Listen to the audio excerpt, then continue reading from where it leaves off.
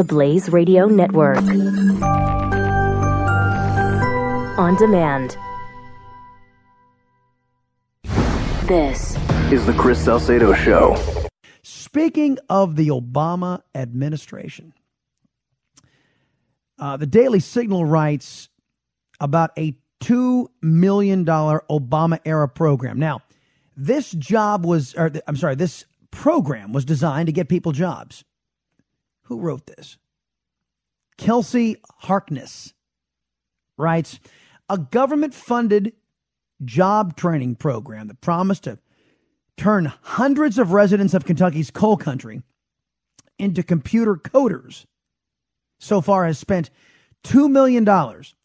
Now, remember, Obama was anti-energy, was anti-coal. And he cast thousands of people out of work by his undermining and crackdown on coal. Now, those people, the whole idea was, remember, clerk, all you people who I just put out of a job, I'm going to train you.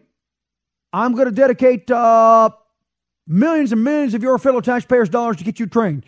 So you can go on environment. And that's what he did. So far, this program has spent $2 million of your taxpayer bucks. And it's worked. Now, I'll let you be the judge as to how well it's worked. For that $2 million, 17 people have found work.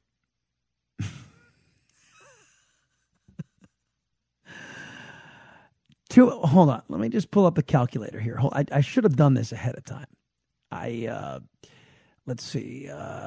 2 0 0 0 0 0 0 $2 million divided by 17. That means for each one of those jobs, the U.S. taxpayer paid $117,650 per job. The height of the Obama administration, there were record number, I think it was it 91 million, 92 million people out of the workforce. No, it could have been 92 million. It couldn't have been 92 million. I think it's got to be a lot. I might be, don't have that figure at the top of my head, folks, but it was significant. It was millions of people out of the workforce because they'd grown so frustrated trying to find a job in Barack Obama's limited economy.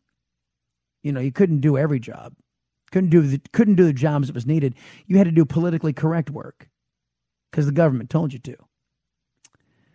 $117,647 per job. That's what we call Democrat efficiency, folks.